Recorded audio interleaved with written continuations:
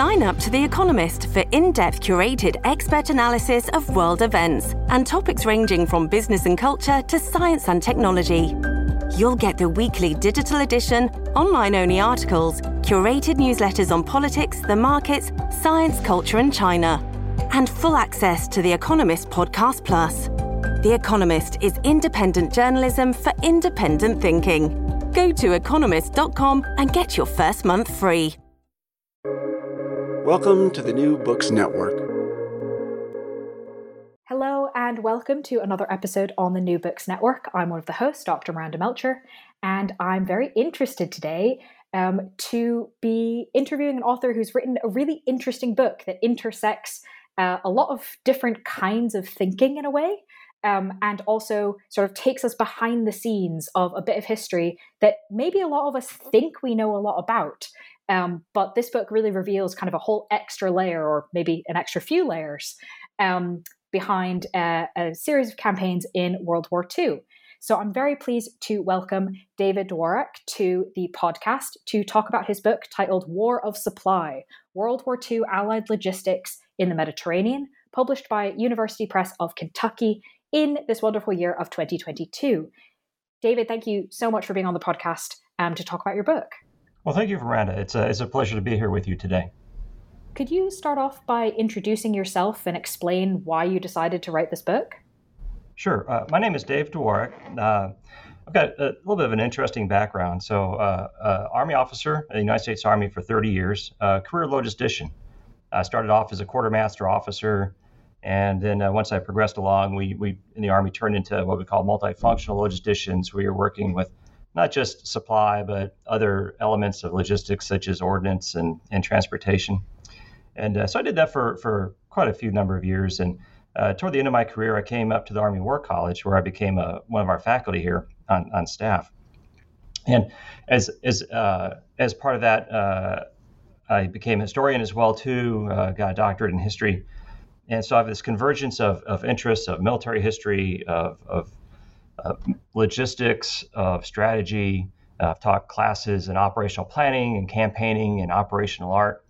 And one of the things that I noticed, and it was really discouraging, is when you look at the literature out there, there's really a tremendous lack of quality literature that deals with supporting military operations.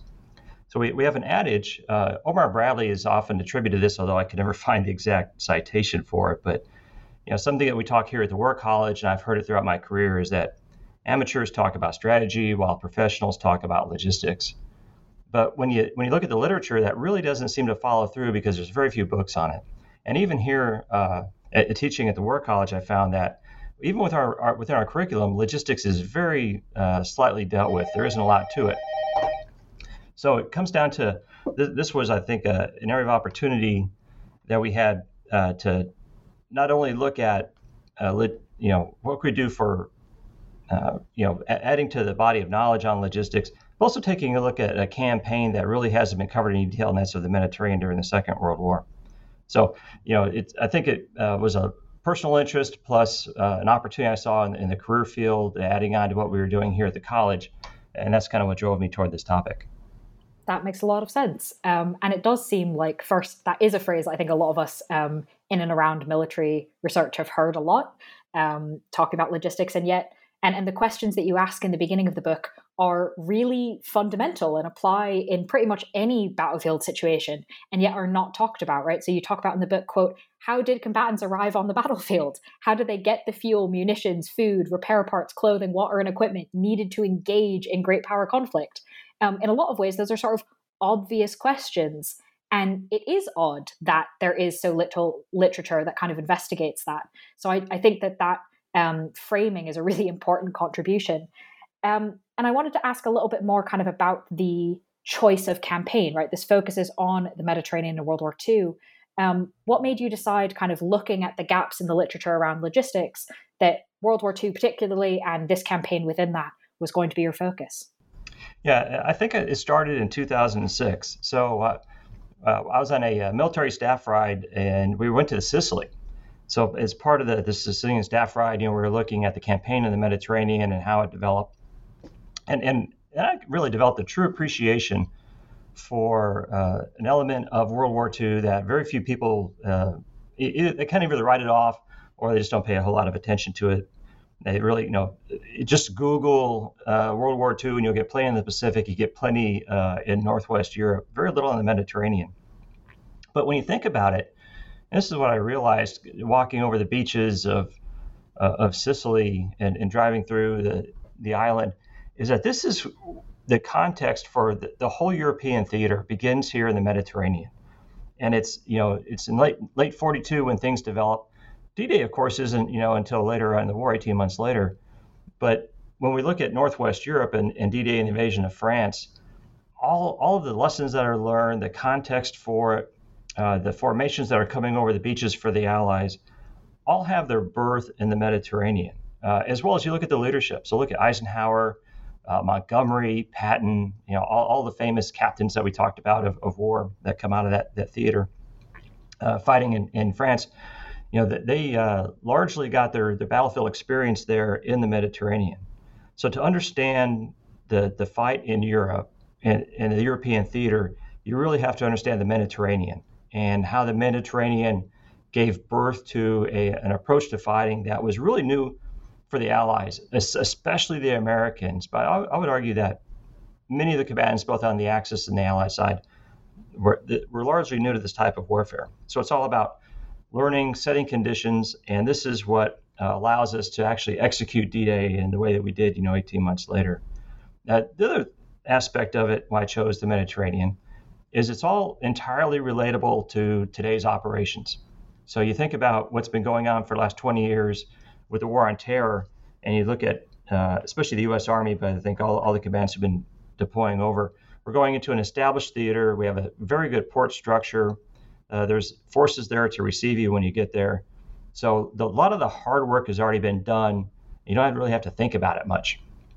But what was happening in North Africa, though, in 1942 is entirely different. And it's a scene that could be very well played out today, where you have a short amount of planning time.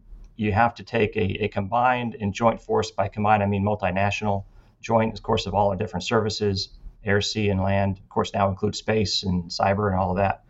But how do you take that and build it now into a cohesive force, come up with a plan of operations that is supportable, and then deploy it to an austere theater where you maybe you don't have all the port capacity that you're looking for.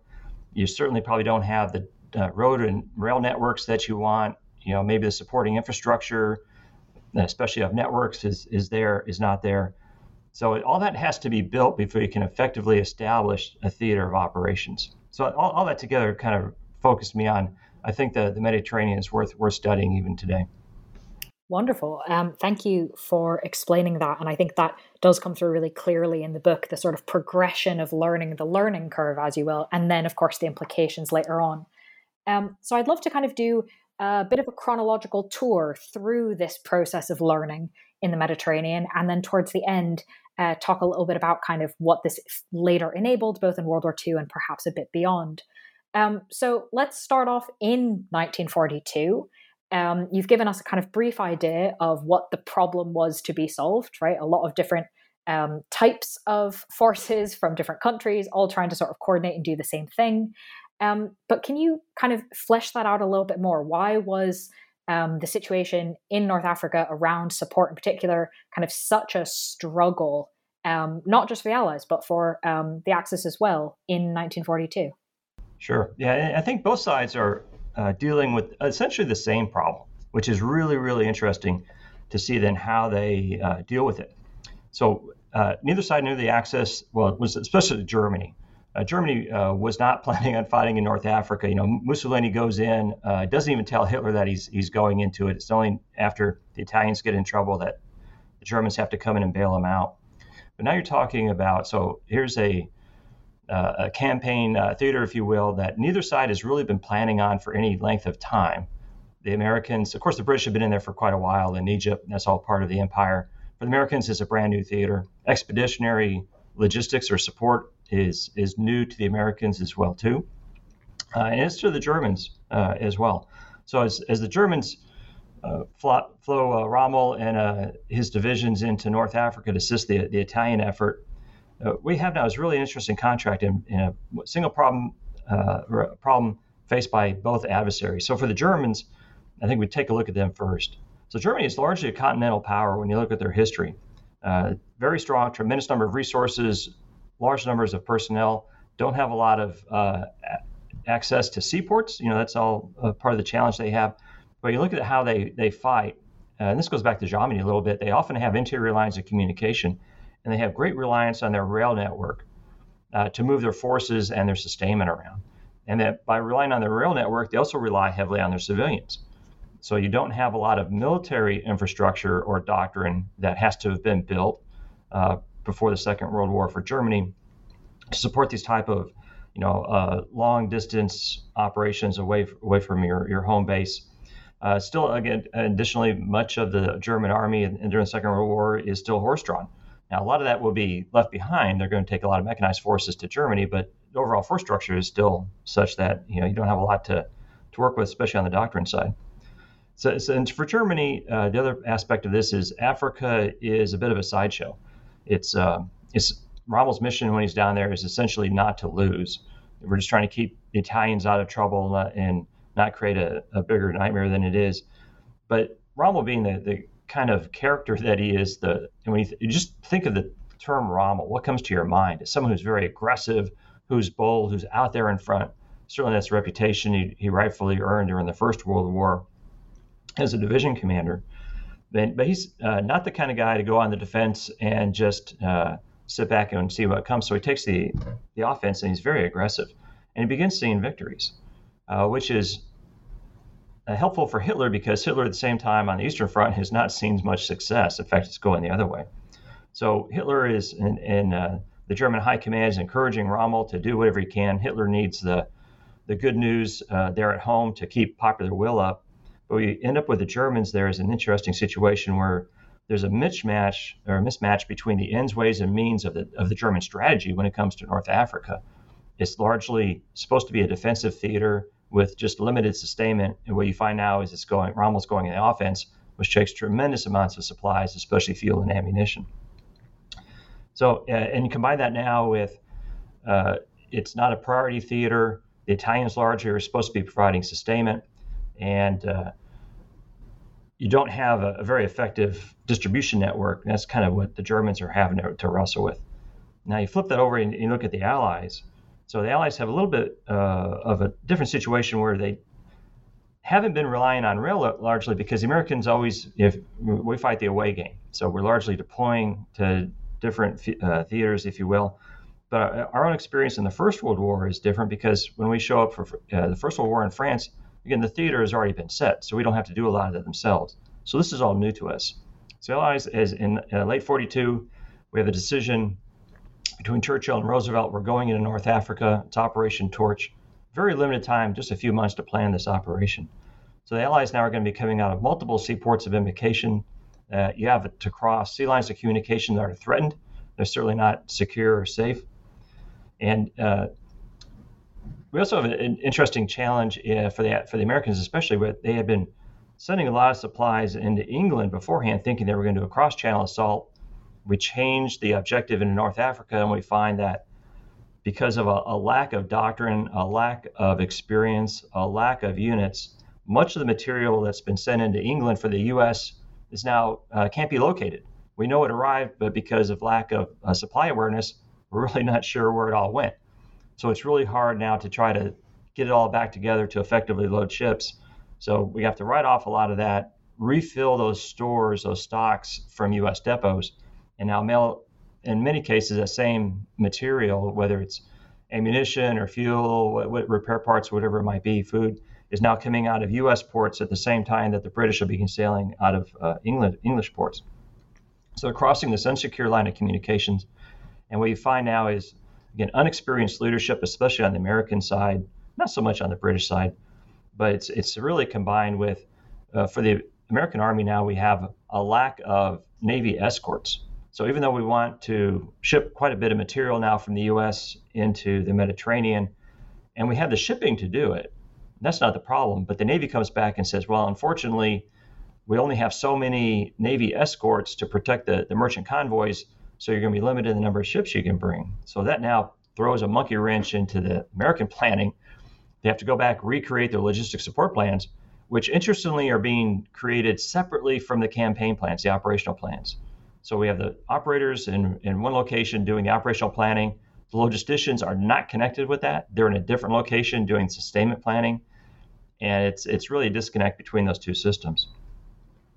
So it's this combination of lack of strategic resources, lack of shipping now that's going to impact and really drive what can be sent to the Mediterranean as they embark on this invasion.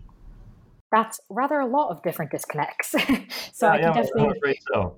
Yeah, so that's definitely makes it clear kind of why this is such a challenge on so many different levels, just kind of as a starting point. And you then kind of bring this forward, because obviously just because it was challenging, they managed to get some amount of supply and people and coordination sorted, enough that there were then some key operations that you take us through in the book. And I'd kind of like to start with the first one, Operation Torch. What were kind of in this very first attempt of kind of coordinating to do something in this situation, what were some of the key problems and sort of areas for improvement that were identified from this operation? Yeah, perhaps one of the biggest areas of learning that happened, especially for the Americans, is the importance of logistics support and the role that it plays in the overall campaign. And how you, as I mentioned just a second ago, how you incorporate and synchronize your planning efforts and the time that it takes for that. So there's just a lack of, I think, of awareness on the U.S. side of how much time it takes to effectively create a campaign plan, to synchronize it, and then put the pieces in place to start bringing stocks forward. Because however many, let's say you're bringing 50,000 troops in, you have to do the calculations. All right, so how much fuel, what do they need? How much fuel do they need? What types of munitions? What types of repair parts? What ports are they going into? If ideally the material has already been produced, now you have to get it out of the factories and the warehouses and the depots and get it to the right ports so it can get loaded on the ships. And it all has to be landed at the right time. Ideally, the right people have the right stuff at the right time at the right location. That's really challenging to do. And our experience in the First World War, well, the American Expeditionary Force almost failed in World War I because of how we treated logistics. It was a secondary effort.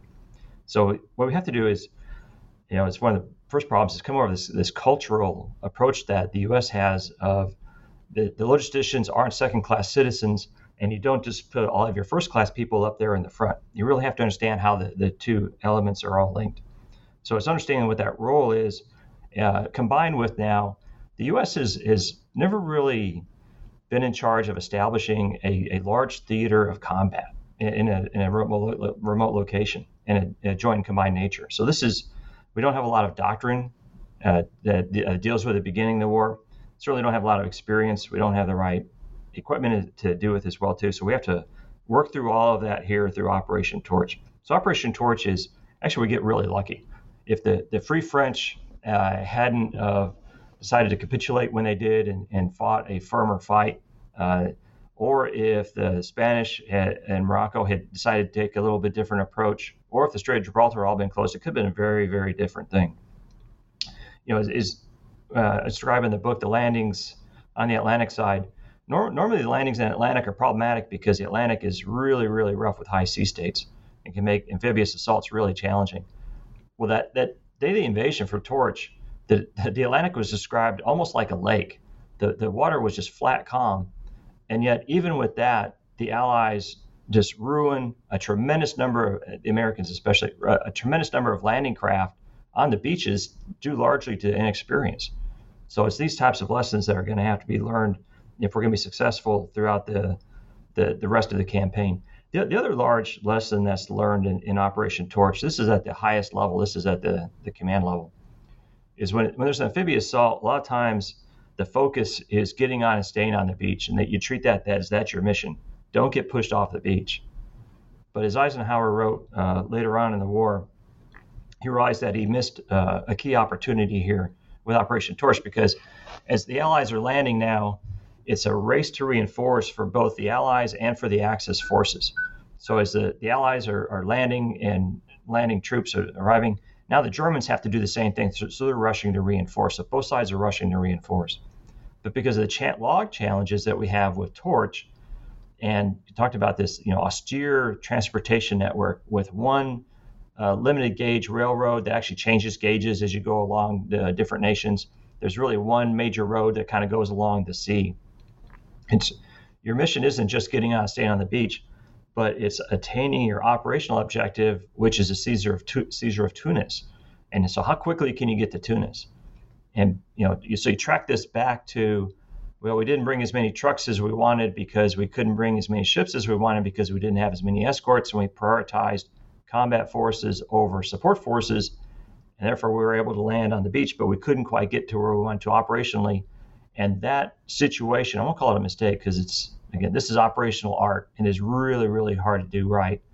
But that situation that causes that now extends the war by a number of months, which is going to force Eisenhower to take a bit of an operational pause and then resume operations after the rains there in North Africa. So those are some of the challenges. And again, many. The good news is the Allies realize they have opportunities for improvement, and then they'll begin capitalizing on that very quickly for the next operation. Perfect. Tell us about that. How did they improve in the next operations?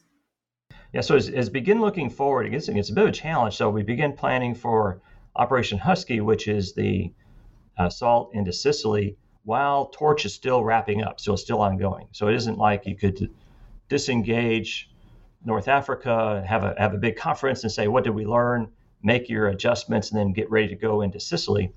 It's a little bit of a parallel effort here. So it's amazing that there's as many improvements as there are. And it's not just there at the operational and the theater, but it's back all the way at the industrial level as well. So probably within the theater, they start looking at how do you embark forces? Because we realized that you're not going to embark forces for Sicily from England and from US again, so we're going to have to embark them from North Africa.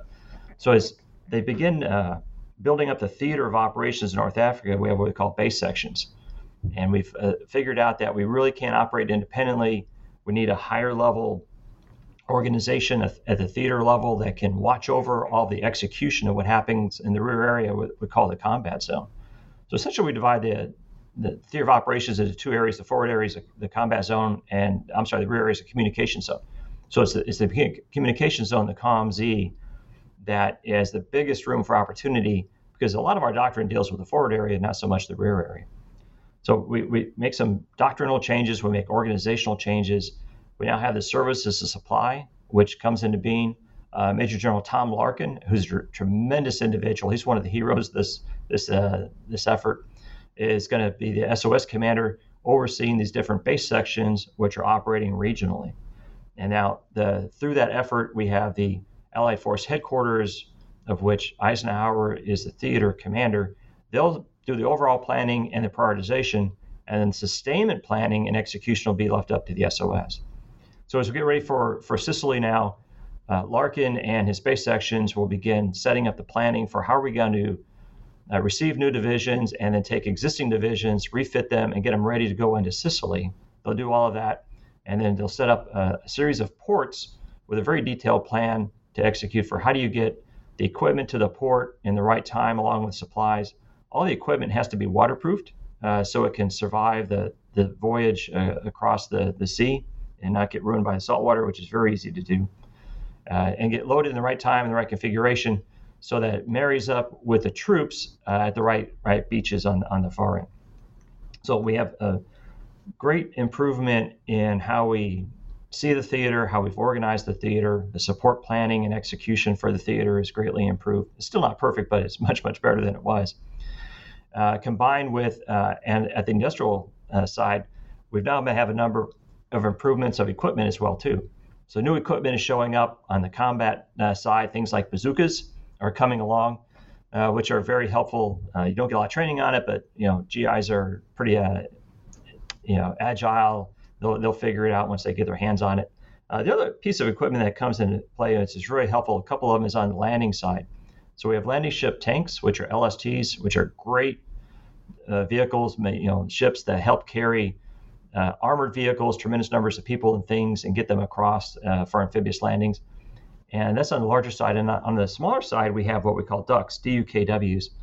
You'll still see these today. They're amphibious vehicles. So they're wheeled vehicles that can handle 2.5 tons, but they can also have a propeller on them. So you can load them at sea.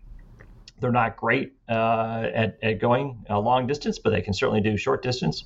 So you can have this system where you don't have to have piers and quays lined up. You can do logistics over the shore with these things. So you load them up with supplies or with troops, drive them up on the shore. They engage the wheels. They can drive over the beach and then make their deposits. So it's all new equipment. It's new doctrine. It's new organizations. So Sicily ends up being an Operation Husky, much improved over Torch. The other organizational change that was really key for Sicily, and we continued going forward, and it's going to play a major role in Normandy, is the special beach brigades. These are engineer brigades and regiments that are really multifunctional. They're not just engineers, but they have supply, they have medics, they have signal. Now there's transportation elements in there. So whereas before we really didn't care about the beaches at Torch, now we really care about the beaches. So we've got these brigades that are going to go into Sicily, these engineer brigades and regiments. They're going to be the first logistical elements to take control of the beach and to not only receive material, but now to set up depots of supplies inland so we know where they're at, so that when units come back and they need, say, I need ammunition or I need food, they know exactly where to go and they can quickly get it. So some of the major improvements that we see going into Sicily. Those are some pretty significant improvements, especially because, as you said, this was all planned while other things were going on. And so it's not like there was a lot of time or space to kind of do a full sit down and analysis and then come up with a whole new plan. A lot of this was constructed very last minute, very ad hoc. And yet, as you've just detailed, like a massive number of changes. But I was curious about one thing that didn't really seem to change. You talked about changes in organization and doctrine and kind of the empowerment of different roles that previously had not been, the creation of sort of who is in charge of different things. And yet one thing that seems consistent throughout the operations in the book, including the two that you've mentioned so far, is difficulties coordinating between army and naval commands, which, given the importance, as you've just mentioned, for example, of amphibious vehicles, right? A vehicle that can do both. Why was coordination between these two commands such a kind of sustained challenge throughout these operations, even as many other things are changing a lot and improving? That's a great question. I would offer it was a challenge not only in the 1940s, as a challenge even today. So it's one of these enduring insights that I think the Mediterranean gives us, World War II in general, is when you have these types of commands that are multifunctional or multinational and joint in nature, you really have to think deliberately about how you're going to synchronize your efforts. You just can't show up to the party because everybody's going to have their own culture. Certainly the Army has its culture in the 1940s. The Navy has its culture. When you think of the Navy, its approach to sustainment is it's self-reliant. It will go to ports, generally that are safe. It'll take on supplies that are needed, and then they'll often do replenishment at sea if they have to. So they're really not relying on anybody. But the Army is relying, of course, when you're expeditionary, on everything. So how do you now get the Navy and the Army of the same mindset? So it's not just taking care of the Navy, but it's taking care of the Army as well, too, and taking care of the Army Air Force. So the Air Corps is there, and it's got a tremendous number of requirements as well, too. Now, I mentioned earlier the planning effort they had just within the Army. It was hard at the beginning of the war to get the planners, the operational planners, and the logisticians in the same location doing their planning. It's unheard of now to get people from the different services into the same location trying to do planning. But beginning with Torch and then continuing through the war, you see where there's this requirement exists. I think there's an acknowledgement that it needs to happen. It's really challenging to do, though. And they get better as they go through the war. I agree with you. I don't think they ever solve it where it's seamless. I would offer if you find a nation today that does that very well, they're probably in a minority, just because of the different needs, the different systems that you have, different planning timelines, different priorities. All that combined in 1942 and through the early 40s with a lack of experience And that's why you see things, kind of work out the way they do. Makes sense. Thank you for explaining. As we kind of go a little bit further through the book, I really loved how you highlight in the book the importance of kind of innovation and adaptability, right? You just mentioned it, kind of the GIs didn't get a lot of training with bazookas, but once they got them, they kind of figured out what to do, right? And there were a lot of those in these campaigns. And unfortunately, I don't think we can probably talk about all of them. But you highlight this idea of innovation and adaptability about not just kind of enabling success on a sort of day-to-day level, or, okay, this time it didn't really work out, but you know what, we made it work anyway. But also for kind of creating general lessons learned at a higher level, on a broader level. So I'm wondering if you can maybe give us one or two other examples, either in the two campaigns we've mentioned, or kind of as we move a little bit further in the chronology, any other kind of examples of innovation and adaptability sort of helping provide learning and lessons in this sort of work. Sure. Yeah, absolutely. Yeah, you're right. The challenge here is how do you pick two out of what are dozens? The two that really stand out for me, and the first, everything is really, really important. I think the most important is this change of culture that we have in the Army, back to adaptability and innovation. So in the First World War, this is where the comparison is interesting between the First and Second World Wars for the U.S. In the First World War, General Pershing, who was the AEF commander for the Americans, had an approach where if you were a successful officer, how did he reward you? Well, if you were in the combat force, in the infantry or artillery, for example, if you were successful, you might get a promotion, you might get a medal of some type. If you were in the rear area in the services supply and you did a really, really good job, you got a promotion out of the rear area and into the combat zone, a transfer. That's how he saw this happening. Conversely, if he had a combat arms officer who did not do well in combat, rather than send that individual back to the U.S. in disgrace, he might demote him, but he would keep him in France and move him into the support units. So this is really telling on how the American Army and the senior commanders felt about sustainment and the role of leadership. You wanted your most effective leaders at the front. You could take risk in the rear. And that's one of the reasons why the AAF almost fails for the Americans. And you even see this carried out in Operation Torch. So Patton's logistics officer, his G4, is Colonel Mueller is his name. So when Patton lands in North Africa, he doesn't have his logistics officer with him. The guy's on the D+5 convoy, which is scheduled to arrive on D+5, but actually doesn't land until D+11. So his main logistics officer, Patton's, isn't there on the beach until 11 days after the initial assault. And that's part of the reason why you see all the problems that we have out of Torch. And where you see this adaptation and innovation start occurring now is you see this culture change throughout the Army, and including the operational theater there in the Mediterranean. We're starting with Sicily and continuing now into southern Italy and southern France. It's completely different. And you see this value of you need skilled leadership everywhere, not just at the front. So we need leaders on the beaches, you need them in support units, as well as in the infantry units. So now it becomes more of a holistic approach for talent management. And that continues today. Another interesting aspect of innovation and of adaptability I see is how the Allies dealt with infrastructure and either the lack of infrastructure or rehabilitating infrastructure in the Mediterranean. It probably deserves its own book as well. When the Germans got really, really good throughout these successful campaigns of just destroying ports, they would go in, they would sink ships, they would mine the ships, they would lay them down in certain ways to make them really hard to untangle. They would put massive underwater mines on it all, so when you went in trying to clear it, things would blow up. So that would really limit your port usage. But the Navy, in fact, for the Allies, the Navy and the Army got really, really good with engineers and CBs and different elements to go in and start clearing these ports and putting the rail back together. And it's an amazing story on both sides, of one side just trying to destroy the infrastructure, the other one trying to restore it as quickly as possible.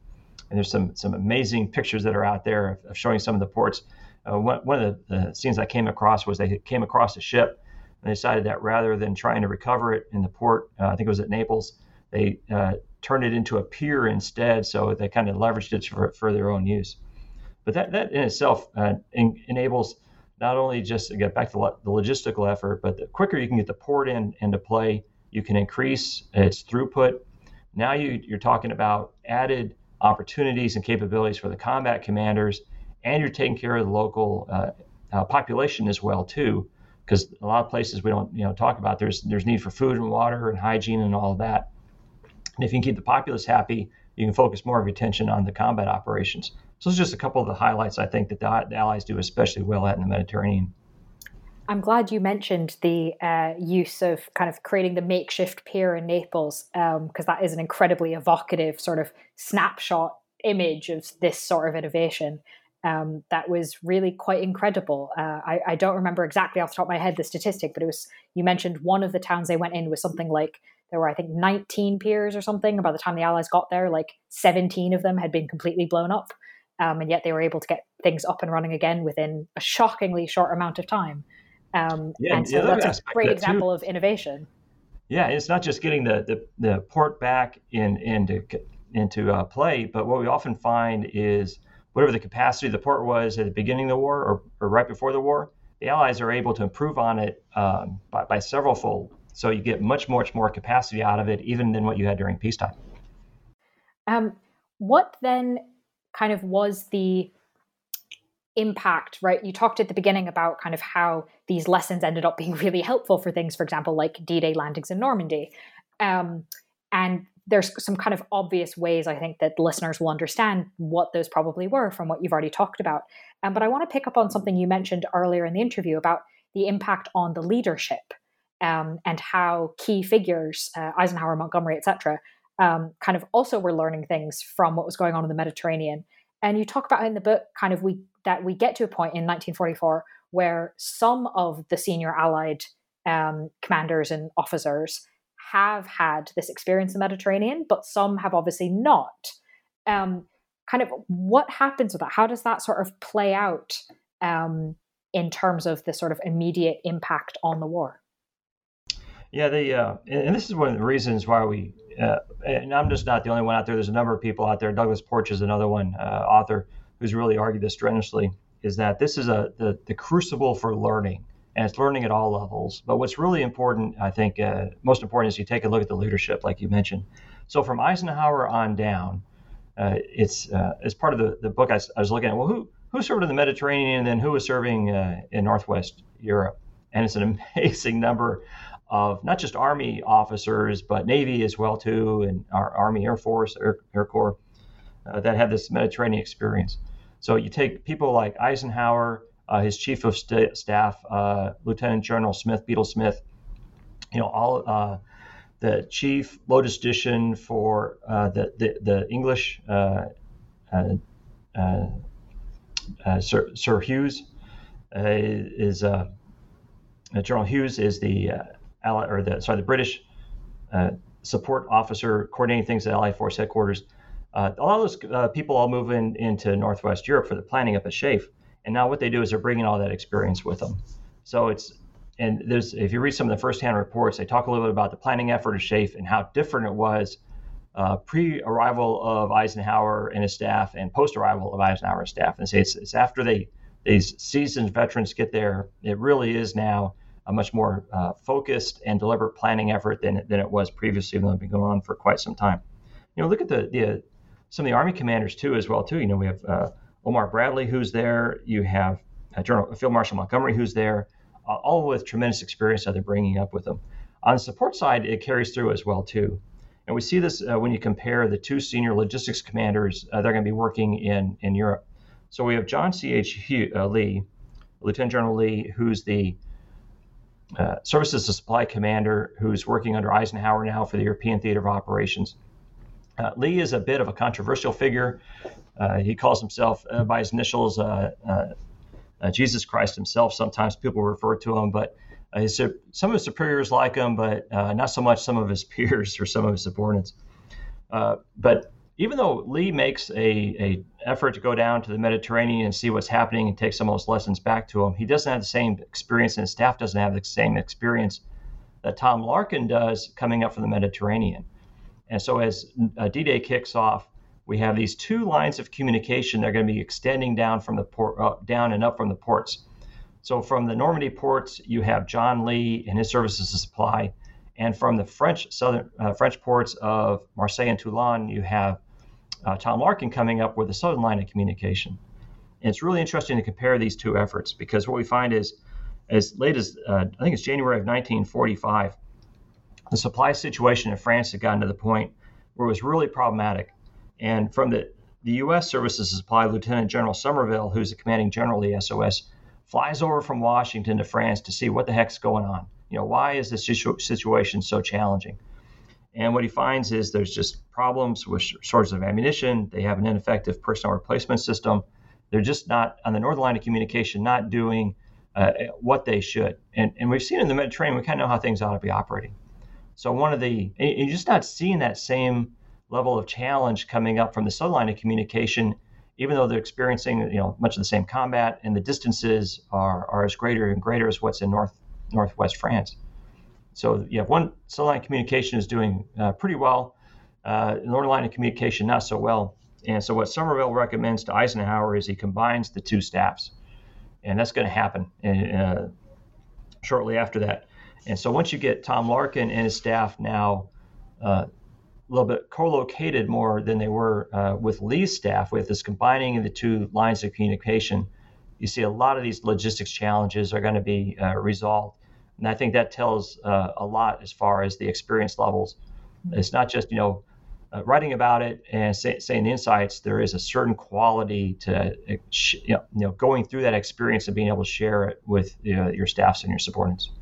Yeah, I think that demonstrates it really clearly. The Southern Line does have a much greater distance to deal with, and it improves when they're combined. So that's a pretty clear case and really quite interesting. And so then to kind of extend that, that's a clear evidence of the campaigns of the Mediterranean, of North Africa and Italy, impacting sort of later combat within World War II. But how do the campaigns of the Mediterranean change or shape doctrine and practice after World War II, beyond World War II? Yeah, and we still see this today, which is really interesting for me as a military logistician, and heartwarming to see some of these insights that I think we've learned, although there's still some challenges with it. So as we go through the Second World War, of course, it's not just the Mediterranean, it's the Pacific that's out there as well, too. So we have these two huge theaters really characterized by amphibious operations that are learning and sharing insights. In the military, the armies and the Navy is trying to learn these as you go along. So coming out of it now, and this is what we see going into Korea, later into Vietnam, and even today, I think is a awareness and understanding of the importance of what a theater is.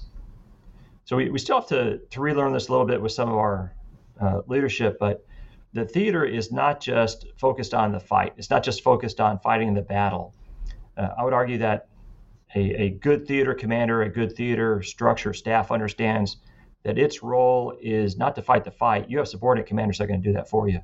Your role is to set the theater to provide opportunities for your subordinate commanders. And by that, what I mean is that's taking care of not just getting the combat forces ashore or in place, but getting support forces there as well. You have to think of it as an entire system. So it's a systems thinking approach. And the system is only as good as its weakest link. So what you want to do is minimize those weak links wherever they may be. And that now calls for setting conditions prior to combat, if you possibly can, and continuing those through combat if it's required, so that the theater now is working to give opportunities and resources to your subordinate commanders. That's one of the big changes that we see coming out of it. I think we also see the importance of a division of understanding of roles and relationships. So going into North Africa, the Allies were really kind of unsure about who should be doing what when it comes to support planning. So you have a theater headquarters, that's the Allied Health Force headquarters. We have the SOS headquarters. We have these base sections.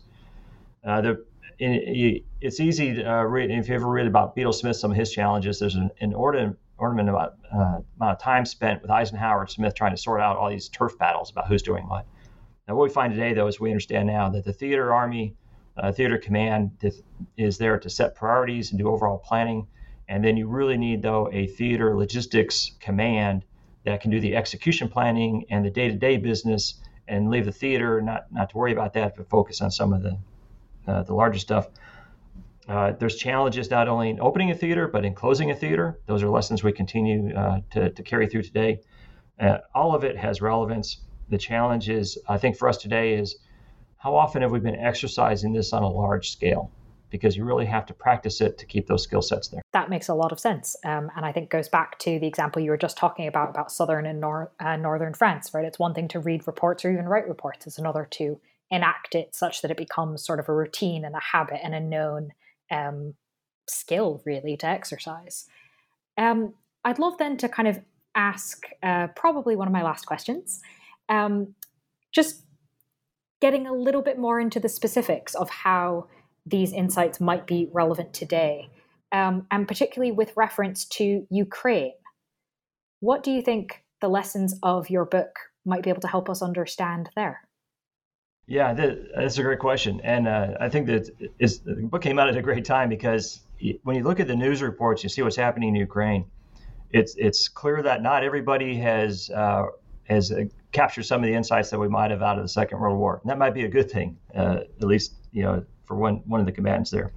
But, I think Ukraine reminds us that mechanized warfare is still a threat. There was a period of time there where we haven't had to worry about this.